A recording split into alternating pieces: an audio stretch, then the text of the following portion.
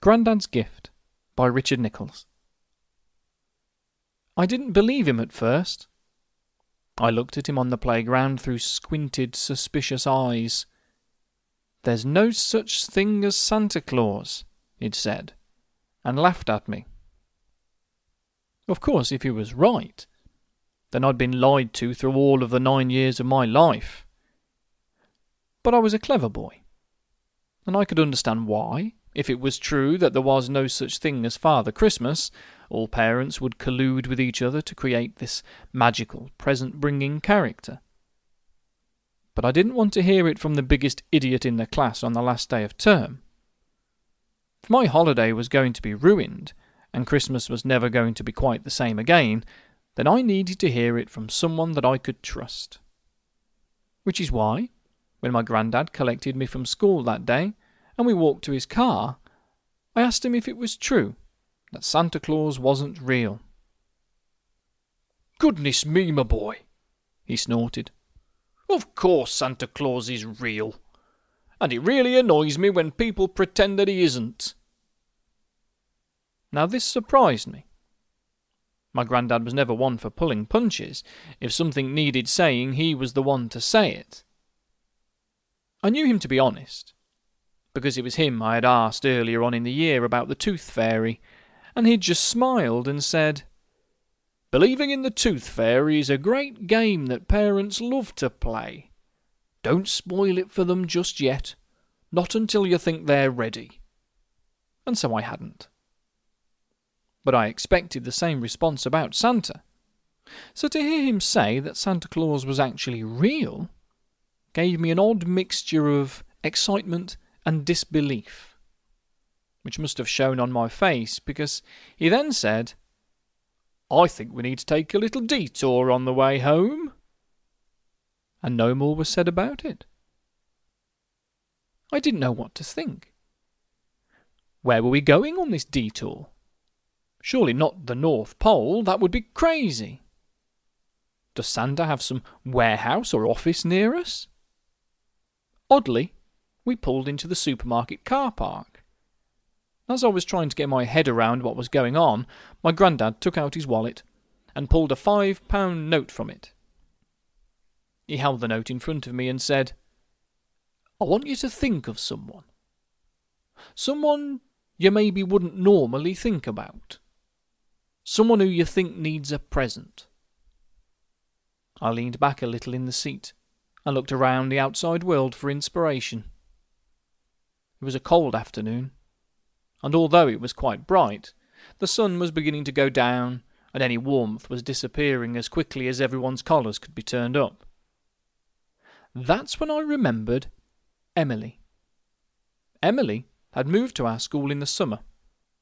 She didn't talk much about it, but her parents had separated.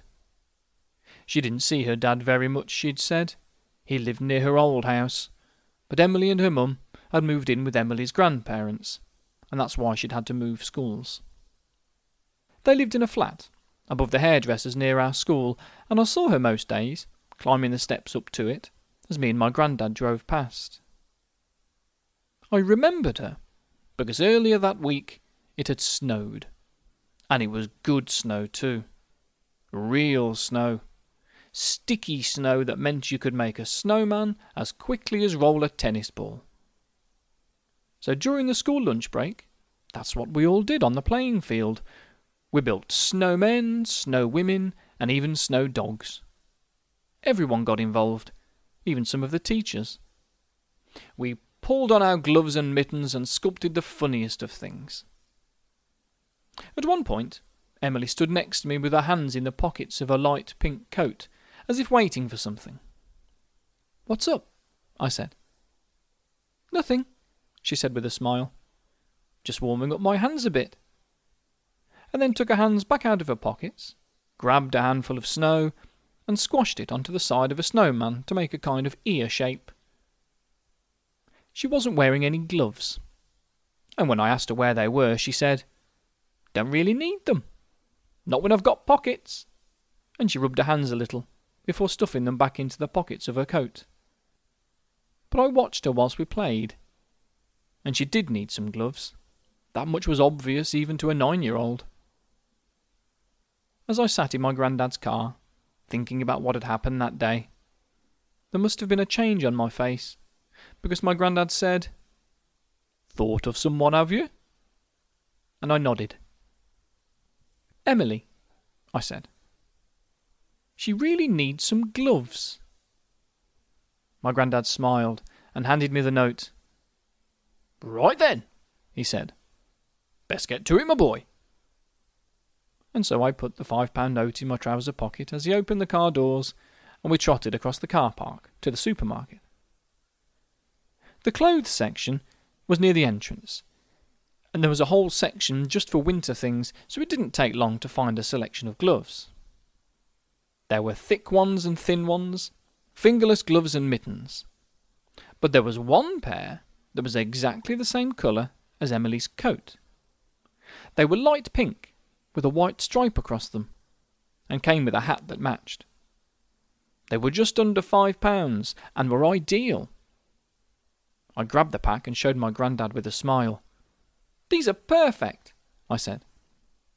"That's great," he replied. "I'll meet you at the doors." And he gestured me towards the tills and wandered off towards the exit. Now, I'd been shopping too many times to count with my mum, but I'd never gone through a supermarket checkout by myself before, and it felt quite overwhelming to be looking up at the lady on the till as she scanned in the hat and gloves. "Are these a present?" she said with a smile. Yes," I replied. "For a friend." "That's lovely," she cooed. "Santa's alive and well after all, then," and she winked. I met my granddad at the exit, and I walked back to the car with a spring in my step. I felt different for some reason. Not excited as such, it was something else. And it was a while before I realised what that feeling was. My granddad had a cupboard at his house where he kept his gift tags and wrapping paper. And when we got there, he went straight to it and pulled out some thick, shiny silver wrapping paper and a tag for me to write on. "What shall we write?" he asked. I sat for a moment, thinking about the reason why this whole event had happened. "I'll write, 'To Emily, from Santa,'" I said, and grabbed a pen. We wrapped the gloves and the hat together and taped the tag to it. Then my granddad stood up and said, "Best get back into the sleigh then, my boy." And we headed back out to the car. I showed my granddad where Emily lived, and he parked a little further down the road. It was a cold evening, and as I got out of the car, clutching Emily's present from Santa to my chest, I could see my breath in the air, and my heart was beating quite fast. I half expected to see Emily on her steps, so in my head I began preparing an excuse for why we were there, just in case. But I needn't have bothered. There were lights on in the flat, but no one was outside. "You take the present," whispered my granddad, "and I'll hide here." He disappeared behind a row of bushes, and I was left on my own with the present and a racing heart. I sped up the steps, swiftly but quietly, and put it down outside their door. I glanced back to see if my granddad was watching, but if he was, I couldn't see him. Then I rang the doorbell and raced back down the steps to the bushes and quickly hid with my granddad. I could see the door open, and a woman appeared. Must have been Emily's mum. And she looked around at the empty space where a visitor would be for a moment before she noticed the present on the step. It took a few seconds for her to realise what it was, and she bent down to pick it up.